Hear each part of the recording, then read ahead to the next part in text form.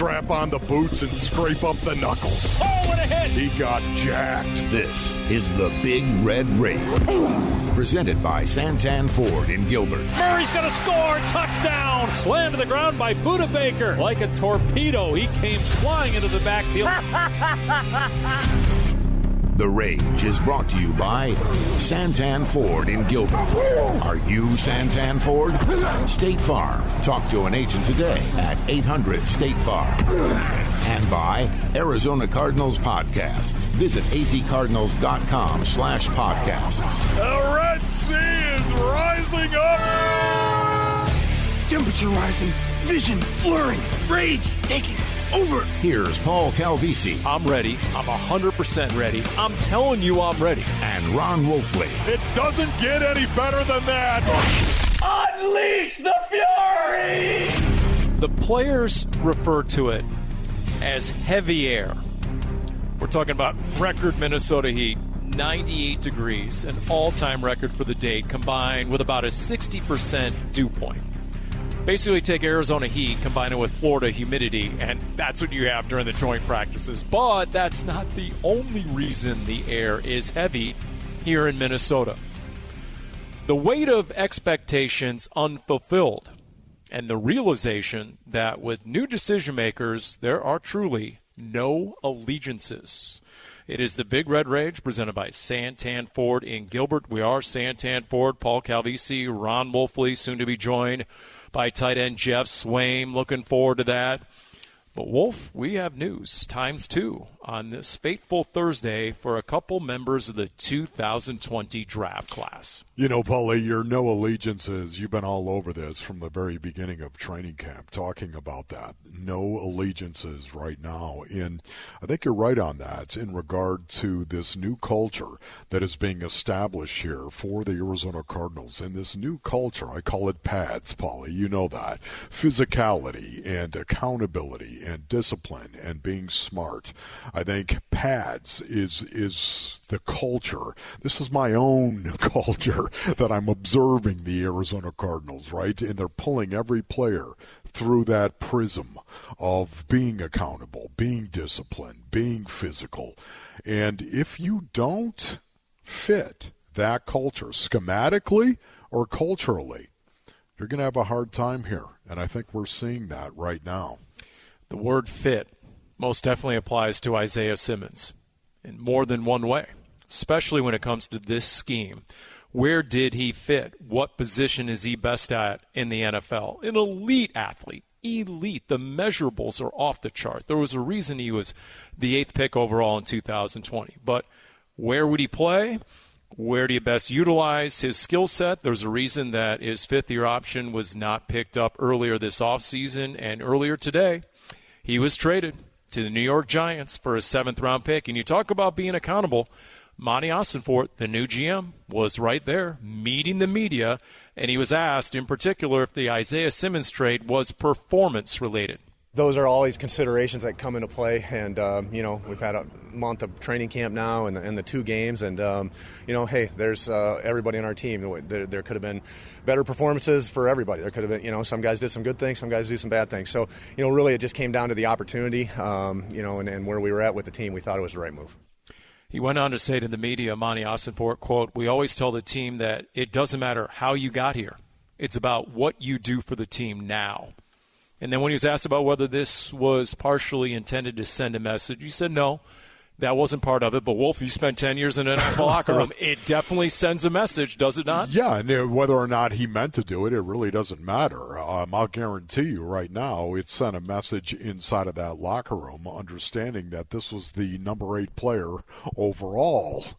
Number 8 player overall just a few years ago. So, once again, it does send a message to that locker room. And again, Monty Ossenfort, I'm sure, didn't mean to send a message to the locker room, but everybody inside that locker room understands that. Listen, you better play with intent. You better play with physicality, and you better be accountable. You better be all of those things. And if you're not going to be brought in here. You're not gonna go out and bring some college kid into your organization that doesn't have those qualities. You're not going to do it. This is the culture that is being established here, and dogma is what is at the core of it, belief. And you can see that with JG and Monty and the team they're building. When you talk about building a team, we're going to get into these trades in depth coming up here on the Big Red Rage presented by Santan, Ford, and Gilbert. In fact, it'll take us a moment just to tabulate all the draft picks the Cardinals have in the 2024 draft. It's stunning at this point because, you know what, later in the day, they took Josh Jones, a 7th-round pick, traded him to the Houston Texans in return for a 5th-round pick. Yet another member of the 2020 draft class. And as I mentioned, we'll get into all that in depth a little bit later. But here we are in Minnesota, 2 joint practices. Let's just say today was better than yesterday. Let's just say, speaking of accountability, the players heard about yesterday. And now the coaches wanted a better effort as a follow-up. And Greg Dortch, he was asked about that today. Super proud. Coaches got on our ass, and we came out and we responded. And that's what good teams do. And we have to just build off of this practice and try to do it again. Yeah, he wasn't the only one. Zaven Collins told the media afterwards, he said, quote, "We were challenged yesterday. We kind of came out, let some outside factors affect us that we shouldn't have." Zach Pascal had mentioned, yeah, there was an issue with the humidity and the heat. There's no doubt about it. But it was all part of the plan in some regards because, Wolf, it's that uncomfortability, right, that these players are feeling. Whether it's the heat and the humidity, whether it's their status on the roster, these decision makers are trying to get the best out of everyone and get them regular season ready. Yeah, something tells me that JG got up in front of the team and lit them up.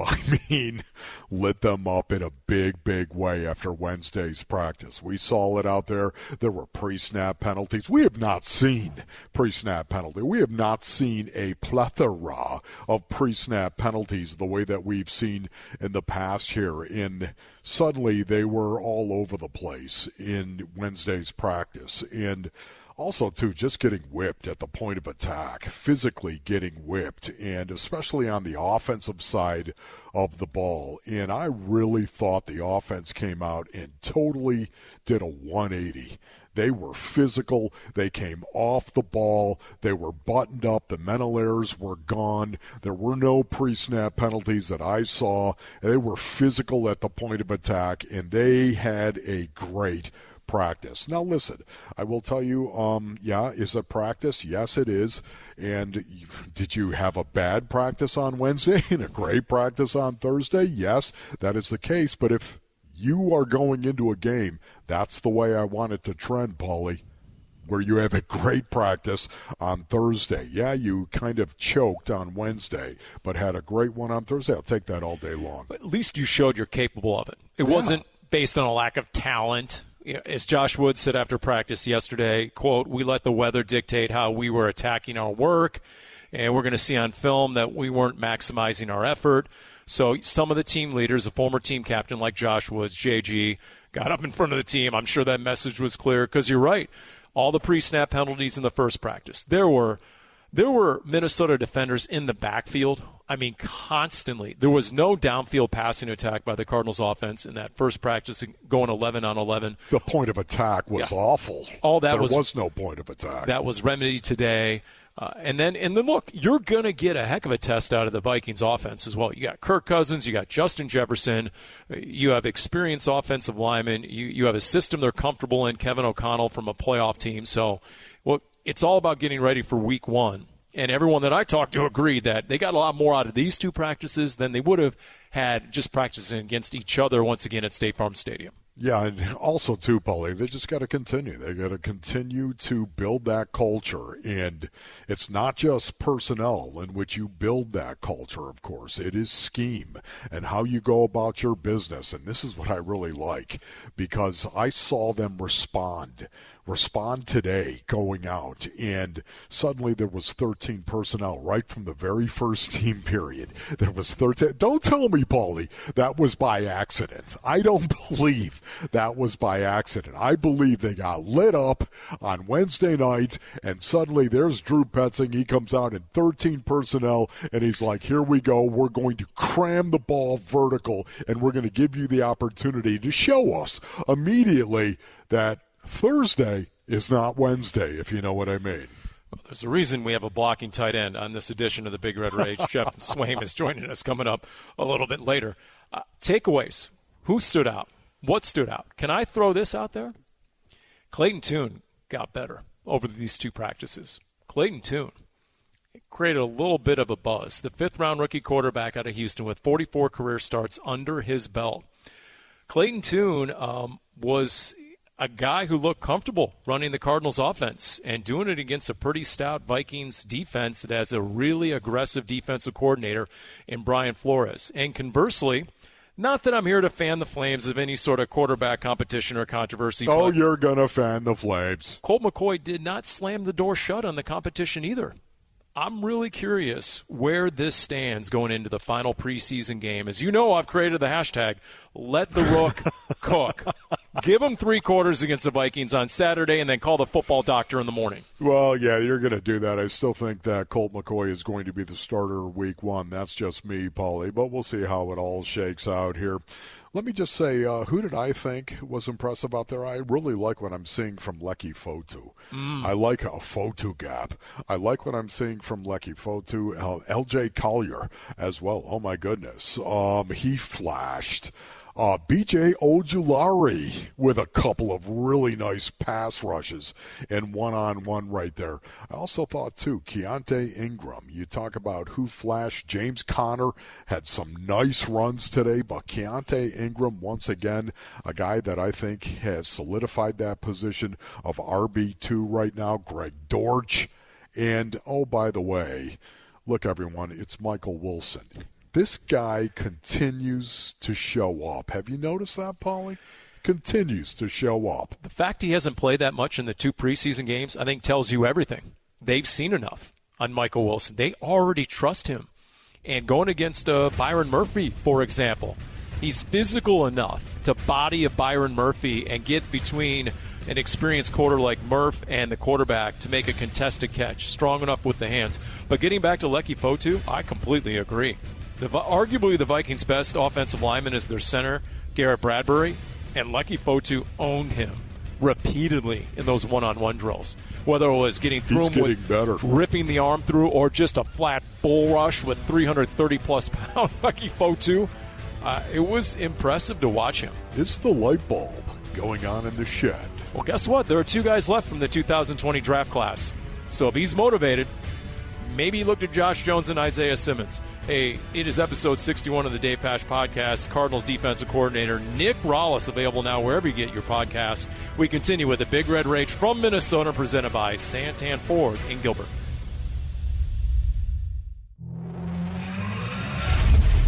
Big third down for the Cardinals. A minute to go here in the third. 3rd and 5 for the Vikings on their 30. Shotgun snap to Cousins. Straight drop back. In trouble. Hit. Ball is fumbled. Isaiah Simmons chopped it out, and Isaiah Simmons recovers it. What a play. 2 plays by Isaiah Simmons. He strips the ball, and then he recovers it big time by the former top 10 pick. The X Factor. Isaiah Simmons came on a blitz, beat his man, got his left paw out, and knocked the pig away from Cousins. A strip sack for Isaiah Simmons. The big play wasn't the problem. It was the consistency, play in and play out. Isaiah Simmons, who has all the measurables, 6'4", runs that 4.39 40. You see the length, but it just never materialized into a single position where he could excel at. And because of that, he is no longer a member of the Arizona Cardinals. So at least that's one of the numerous reasons. As we welcome him back into the Big Red Rage, presented by Santan Ford in Gilbert. We are Santan Ford. Paul Calvisi, Ron Wolfley in Minnesota after a couple of joint practices against the Vikings. Geoff Swaim, Cardinals tight end, going to join us momentarily. But once again, the big news earlier today, Isaiah Simmons dealt to the New York Giants for a 7th-round pick. He was in a contract year. His 5th-year option was not picked up earlier in the offseason. So, Wolf, just gauge your degree of surprise when you heard the news. Yeah, I was pretty shocked, Paulie, only from the standpoint that it was a 7th-round pick. Isaiah Simmons as well. We know how up and down he's been from time to time.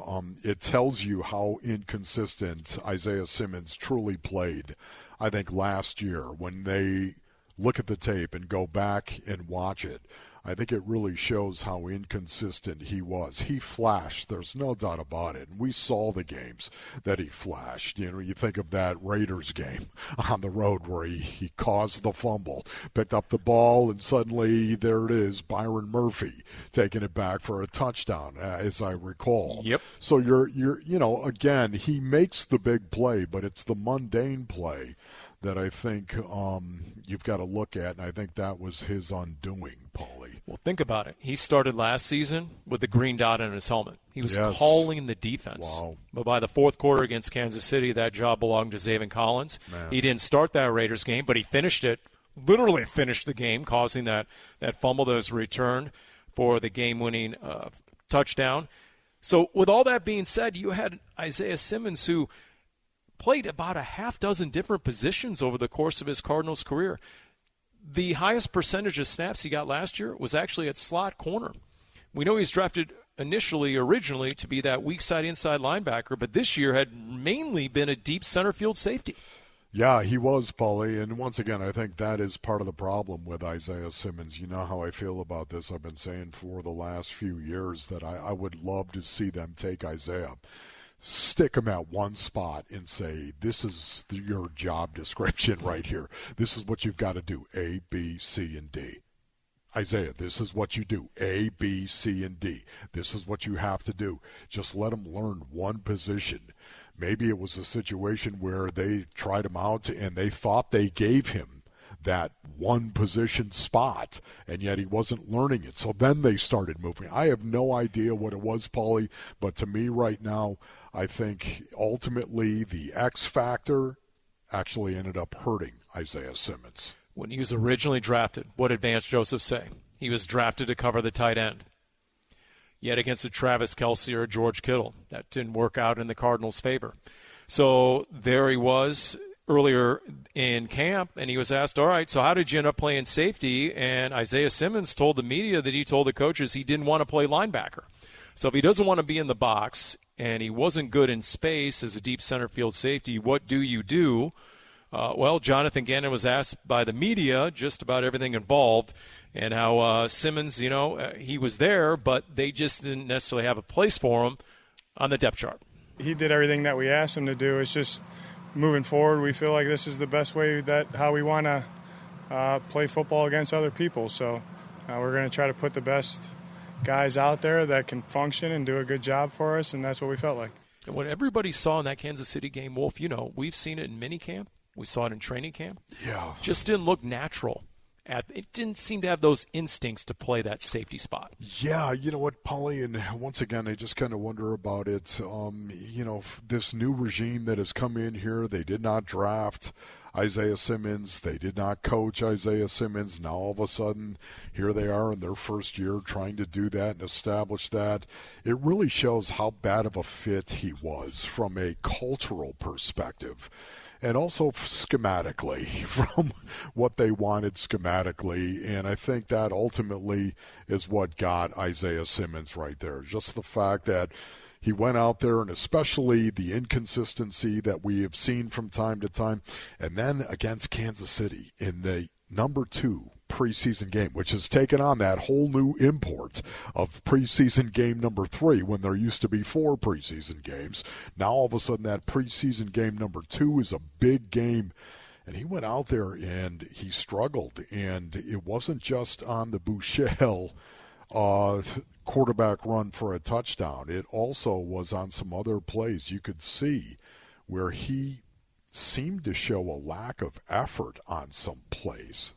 And I think that is one of the reasons why he also is gone, because after the game, there wasn't a lot of accountability there, Paul. That's just my take on that. Nobody's told me that. That's just me looking from the outside in. There's no doubt that in week 1, Washington would have targeted him. It's a game of matchups. There's no doubt they would have tried to isolate him in certain matchups. I've said before, Isaiah Simmons to me is the NFL inkblot test. You look at him, what do you see? Yep. different personnel evaluators see different positions. I think the one lesson is you can't just draft measurables, because he checks every single box in terms of being an elite athlete. But does he have a position? You know what? I'm hoping somebody finds him a position, because I love the kid. I hope he finds success in the future somewhere else, but it certainly was not happening here. Yeah. And whether the decision makers know it or not, it had an impact on the players in that locker room, starting with today's practice. In fact, after practice, here's what DJ Humphries had to say about the Isaiah Simmons trade lighting a fire. A young guy seeing it that's never really even seen someone get traded, let alone a first-round pick. You know what I mean? I think it definitely put a fire on a lot of those young guys. Like a guy like me, that's something that I already knew was a part of the business. Obviously, I hate to see my guy Zay go. I hate to see him leave. I know he'll go to New York and figure things out and get it rolling for his career, though. You know what's amazing, too, Wolf, is that when he was originally drafted, our only question at the time was he going to be physical enough? Was he capable and willing of tackling? That was never really a question. The problem. He was physical. He was aggressive. He just couldn't do it. He couldn't do it consistently, though, Paulie. That is the one thing about it. He just was. He was physical when suddenly it was a high-profile play. You would see him. He was not afraid.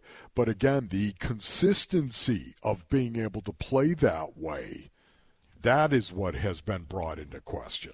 And when we saw Antonio Hamilton playing a lot of nickel corner against Kansas City, you started to wonder.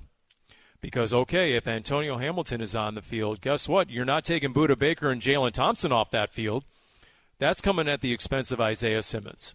And if Antonio Hamilton, a bigger corner, an experienced corner, can handle that nickel position that you might have put a JT or Budda into, well, guess what? Now Isaiah becomes that much more expendable. So if you read between the lines, they were building up to that moment and trying to assess what they had. And again, once Isaiah wasn't deemed capable of covering the elite tight ends, that's originally where he was drafted. That was going to be his job description. So you had that, and then you had the Josh Jones trade.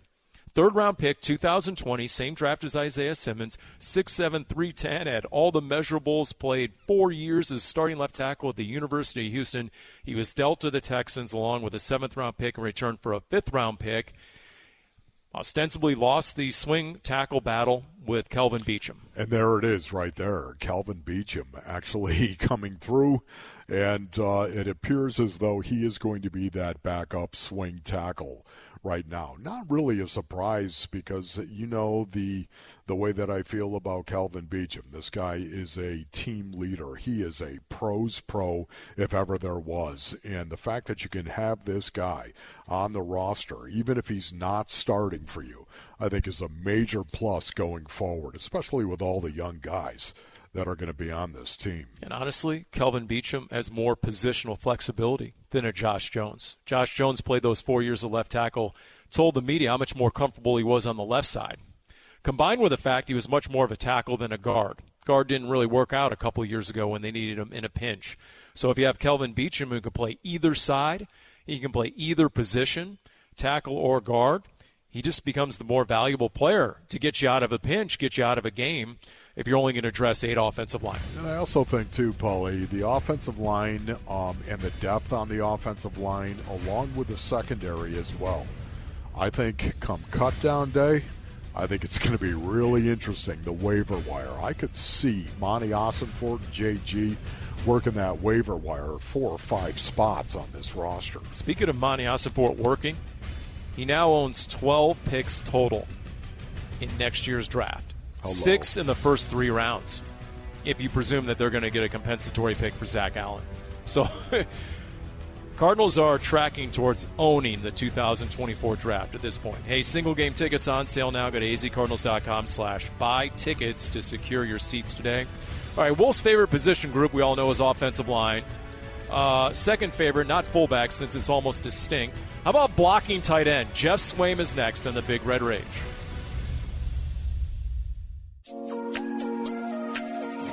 Tannehill, the fake to Henry on 3rd down to the end zone. Touchdown, the tight end, Geoff Swaim. Jeff's doing an excellent job for us. Good skill set. One that's a little bit different from the guys we have on the roster, which is cool.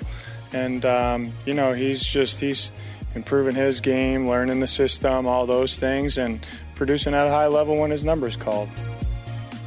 Wolf, the offense this year for the Arizona Cardinals. Should we go with free the tight end, let the tight end cook? I mean, what do you think? What should we go with? Because it is going to look different this year, and everyone needs to get themselves ready for the reemergence of the tight end. Let the tight end cook. Paul. I like that right there. I like it. I love the signing of Geoff Swaim, who joins us now. This team realized, you know what? We have a need. We're going to go out.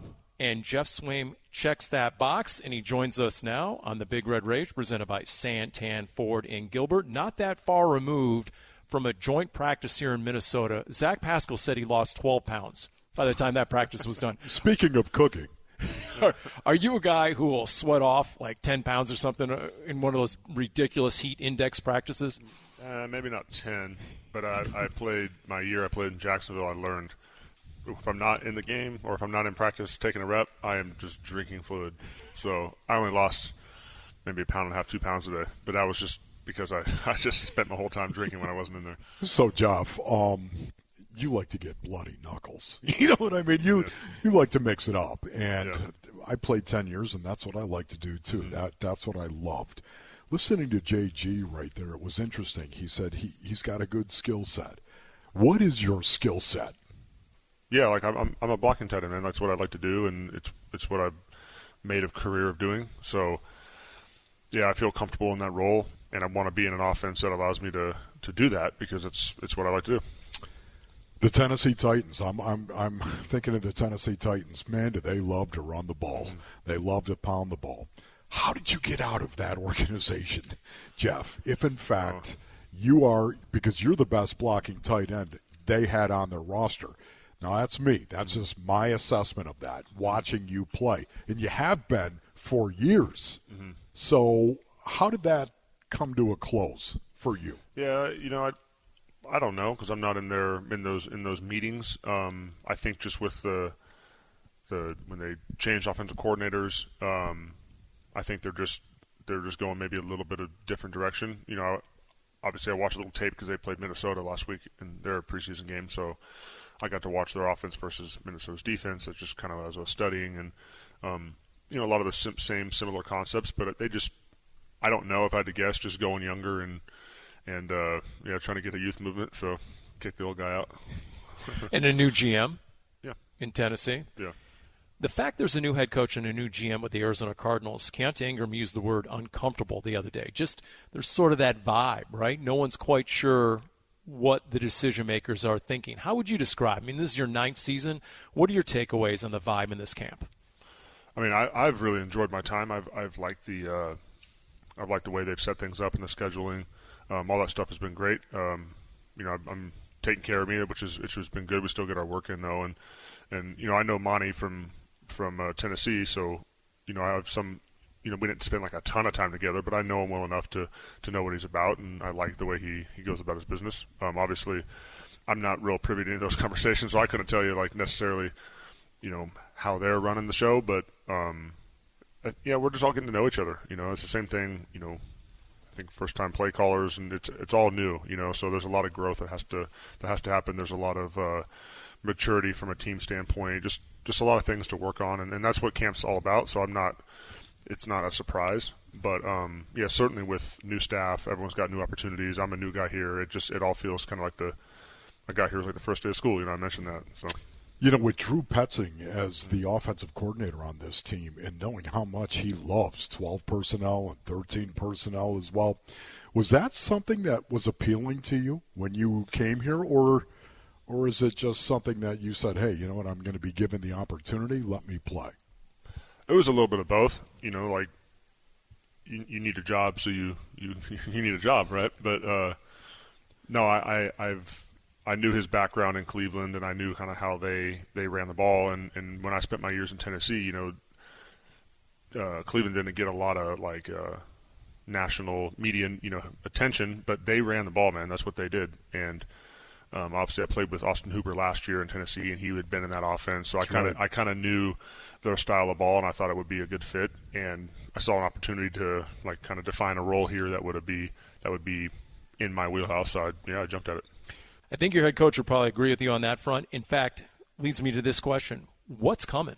What sort of commitment to the run game do you think we can expect this season, Geoff? Well, that's some wait to be seen. Throughout camp we've been just trying different stuff and working on our game and just trying to nail the details of each specific scheme, because you can throw a lot of things on the wall and drop a lot of different schemes, but you have to put in reps, you have to put in the time to get good at what you're doing. And I think that's something that will develop as the season goes on. I don't know how Drew looks at it, but just the identity of the team, the identity of the run game, the identity of everything develops as you progress. It's not something that you just outline and it sticks. Like, yeah, you have your objectives and you have your goals and the way you're going to run your team and your offense.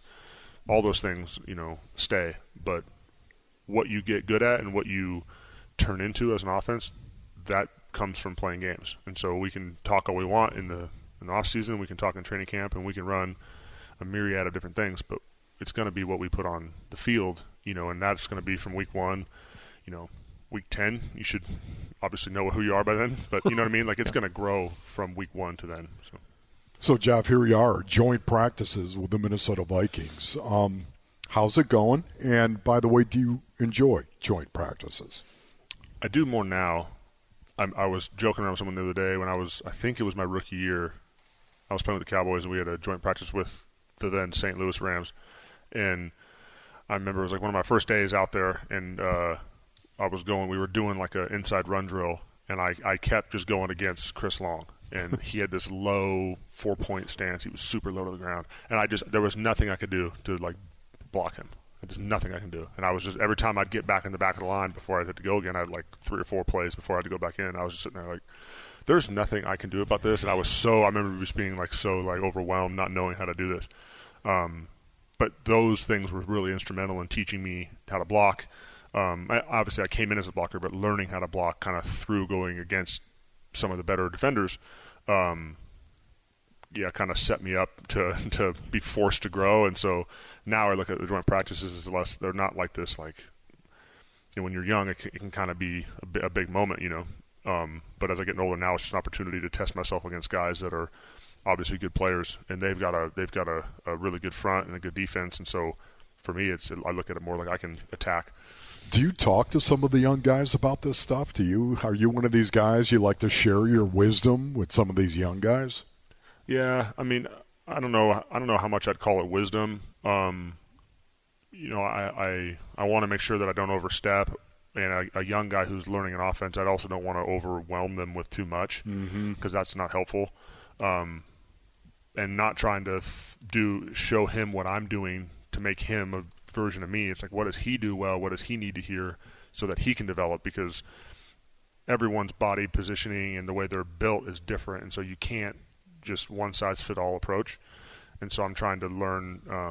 I'm trying to listen more than I talk, and I do find myself talking frequently, though. I'll say that. How much did you learn from Jason Witten? Geoff Swaim is our guest. So you started your career, as you mentioned, with Dallas. Yeah. So I got to Dallas in 2015, and I've been watching Witt since I was like a kid, and so him and Jeremy Shockey and these guys that I had been watching, coming up, and my position coach who got me drafted, he was Shockey's coach as well. So there was this connection there, and then I got to learn through Witt, but he taught me a ton, man. He really did. He taught me a ton, but it wasn't as much like what he was saying. It was like same thing with kids. Like they watch and they do what you do, and so he was a good example of how to practice the right way, how to learn. He'd have me 45 minutes, an hour after meetings were done. We'd be in the film room and he would just be grilling me about something, and not like in a harsh way, but just like he was really passionate about football and about being detailed and approaching it with the correct mindset, like with the attention that it deserves and needs and requires. And so I really gravitated to that because I was a detail guy, and not being the strongest guy in the world, I had to learn how to use technique, and he was really, really good with that. And so I learned a ton from him, man. I really did.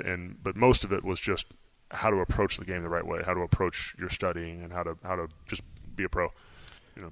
Geoff, how long do you want to play? As long as it let me. So you're totally adopting an old school mentality on this. Yeah. Basically, you know what? You're going to have to rip the jersey off my back. Is that what you're saying? I used to get asked that, and even in the past, like, I only arrived at that conclusion maybe 6 months ago. Because, I'd have all these, I don't know, we'll see, but then right. like, the truth is, man, like, I love playing football. I can't think of a cooler thing to do, and I enjoy it so much more now. And so, yeah, I'm gonna pursue it as long as I can. I don't want to be out there gimping around, not able to play. But I have that sneaky feeling that I'll never get to that point. They'll kick me out long before I get that old, So I'm gonna ride it till the wheels fall off. I love it. Yeah. As we wrap up with Geoff Swaim, is it me or does this team have 4 distinctly different tight ends? Zach Ertz is different than you versus a Trey McBride versus a Noah Tongiai. Yep. I mean, those are all you guys all have really different skill sets, even though you're all technically tight ends. Yeah, that's right. And I think I don't know that I've been in a room that's had so much diversity and skill set. I've been in a lot of, a few other tight end rooms, and I've played with some pretty good tight ends, and I've learned a lot from tons of different perspectives. But yeah, it's kind of an odd thing to walk in the room and like see how Zach plays the game, and then watch like Trey's ability to move in space is pretty cool. And then like watching Noah and the fluidity with which he plays the game, I take a ton away from those guys, and that's what I'm saying about the listening part of it. Like, I do talk a ton, but I do watch how they play, and it is cool to see the difference in their skill sets. By the way, the Cowboys get so much media coverage, and I remember all those epic joint practice fights they had over the years. Were you ever involved in one of those melees? Oh, you remember the Rams one about 8 years ago? You were involved in that? I was there. I wasn't involved. Well, it was on the other side of the field, and I had to run like 120 yards to get there, and I was like, you guys got it. I'm going to hang out over here. But you're in Jacksonville. This heat and humidity is nothing compared to Jacksonville, right? So, right, yeah, right, that's yeah. good. Geoff, we enjoyed thank you, it. man. Appreciate you guys. Thank you. Yeah. Cardinals tight end Geoff Swaim from Cardinals Joint Practice here on the Big Red Rage, presented by Santan Ford in Gilbert.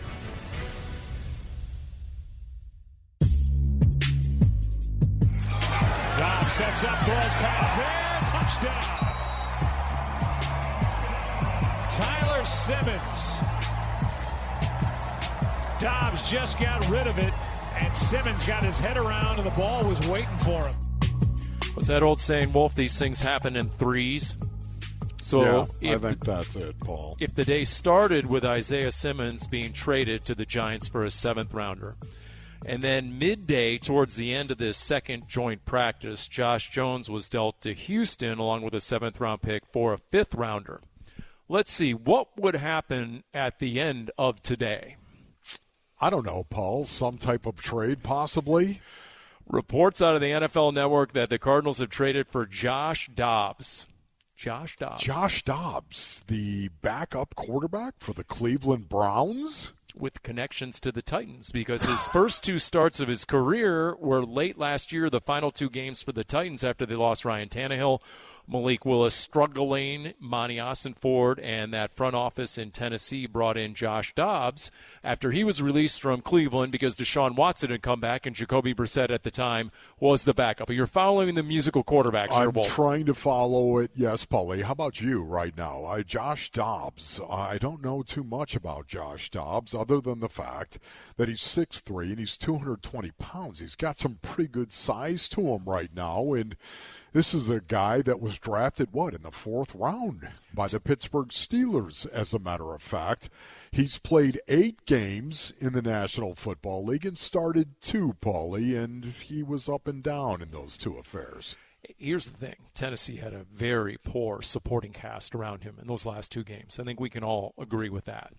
It's one of the reasons why Monty Ossenford has done deals with the Titans. I think maybe he has some inherent knowledge. This is just me thinking out loud that the Titans might not be very good this year, and there's a chance between Houston and Tennessee struggling that the Cardinals could have 3 picks in the first 75 or next year. Think about that just because of all the trades. Yes, Paulie. What does this make you think of right now? What does this portend? You go out and these reports that are out there right now, you go out and acquire Josh Dobbs and bring him in. What do you think that portends, Paulie? Well, let's see. You're going to have to fill a certain amount of games until Kyler Murray returns. Yes. If he is not on the 53 on Tuesday, that means he is staying on PUP. That means he's going to miss at least the first 4 games of the year. Yes. So now you have a decision to make. What did I say to start this edition of the Big Red Rage, brought to you by Santan Ford and Gilbert? We are Santan Ford. That, to me, the QB competition, as it was still ongoing, because not only has Clayton Tune slowly but steadily improved, not only did he make plays against that Vikings defense, not only did he run with the ones quite a bit the last 2 days here in Minnesota, but Colt McCoy had not slammed the door shut with his own performance. Yes, I would agree with that, Paulie, right now. But, you've got David Blau on the roster right now. Maybe this is not a good thing for David Blau that you go out and get Josh Dobbs. The one thing we know is Josh Dobbs is going to be on the 53-man roster. That much we do know. We know Clayton Tune is going to be on the 53-man roster, and I believe that Colt McCoy will be on the 53-man roster as well as your starter going forward. But once again, the quarterback combination in the fact that Josh Dobbs has actually worked, I believe, with Drew Petzing, I think that goes a long way. Yeah, quite a bit in Cleveland. So Drew Petzing has an intimate knowledge of Josh Dobbs and the skill set and what he would bring to the Cardinals offense. Maybe at this point they've seen enough to think, you know what, Josh Dobbs might be a better fit than one of the aforementioned names you just threw out there. Maybe Josh Dobbs, who had yet to start a single NFL game until those last 2 games last year, has some potential that he's never been able to show. Boy, that is going to be really interesting, too, because Josh Dobbs is going to be familiar with a lot of the terminology of the Arizona Cardinals. And because of that, now all of a sudden, is it possible that Josh Dobbs could get a little look on Saturday as well? I think it's entirely possible. He comes in, they give him a small chapter of the playbook, a playbook he's already very familiar with, and he's out there getting a look against the Vikings backups to get his feet wet. And guess what? If he's throwing to the right spot and making the right decisions and he has the rest of the offense in sync, once again, these are real-time decisions and evaluations that are being made by a new set of eyes. Yes. New decision makers who have come in. To a large degree, Drew Petzing probably knows Josh Dobbs a lot better than he knows Clayton Tune or Colt McCoy combined. So you don't know what the OC is thinking or his comfortability factor with the Josh Dobbs versus the 2 he currently has in the quarterback room. Very interesting right now, but oh my goodness, when we talk about what are you going to be watching? What are you going to be watching against the Minnesota Vikings? When Saturday rolls around, Paul Calvisi, where are your eyes going to be? For me right now, I'm going to be watching who's playing quarterback, who is playing quarterback, who's out there actually taking these reps right now. And by the way, how are they doing? This is amazing, the fluidity of what has transpired in the last 48 hours for the Arizona Cardinals and their roster. If the 49ers can trade away Trey Lance because of the final pick in the draft, Brock Purdy, and at least those are the reports, Trey Lance is done with the Niners. If Washington against the Cardinals can run out there a 5th rounder from last year's draft who got all of 1 start last year, and Sam Howell, nothing precludes the Cardinals from doing any or all of the above that we just talked about. No. So my eyes are most definitely in the quarterback position. There's no doubt about that. Beyond that, the corner position, Keitrell Clark, he's been running with the ones. I think he outplayed Christian Matthew decisively in preseason game number 2. Does Christian Matthew have a bounce-back game? If there is one guy that I'm actually going to be eyeballing, it's going to be B.J. Ojulari. Ooh, good one. B.J. Ojulari. Happened to watch him out there today, of course, going against the Minnesota Vikings. A little one-on-one, Paul, is what they call it. B.J. Ojulari with a couple of really nice pass rushes and one-on-one right now. I'm really going to be watching B.J. Ojulari because I would imagine if I were Nick Rawlis and I were Jonathan Gannon, I'd want to get this guy as many reps as I possibly could. He could play a lot on Saturday. Guess what? Dennis Gardeck did not practice against the Vikings. Zaven Collins making the position switch, right?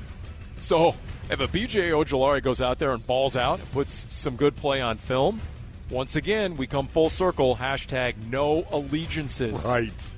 He was drafted high second round. Boy, you nailed it. Don't let it go to your head.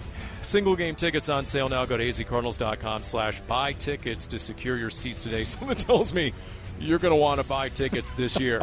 This thing is evolving right before our eyes. Special thanks, Jim Omohundro, Cody Fincher, Lauren Koval, Ron Wolfley, and Geoff Swaim, Cardinals tight end. I'm Paul Calvisi. This has been the Big Red Rage presented by Santan Ford in Gilbert. We are Santan Ford. Number 1, Kyler Murray. You've been listening to the Big Red Rage, presented by Santan Ford in Gilbert. Are you Santan Ford? State Farm.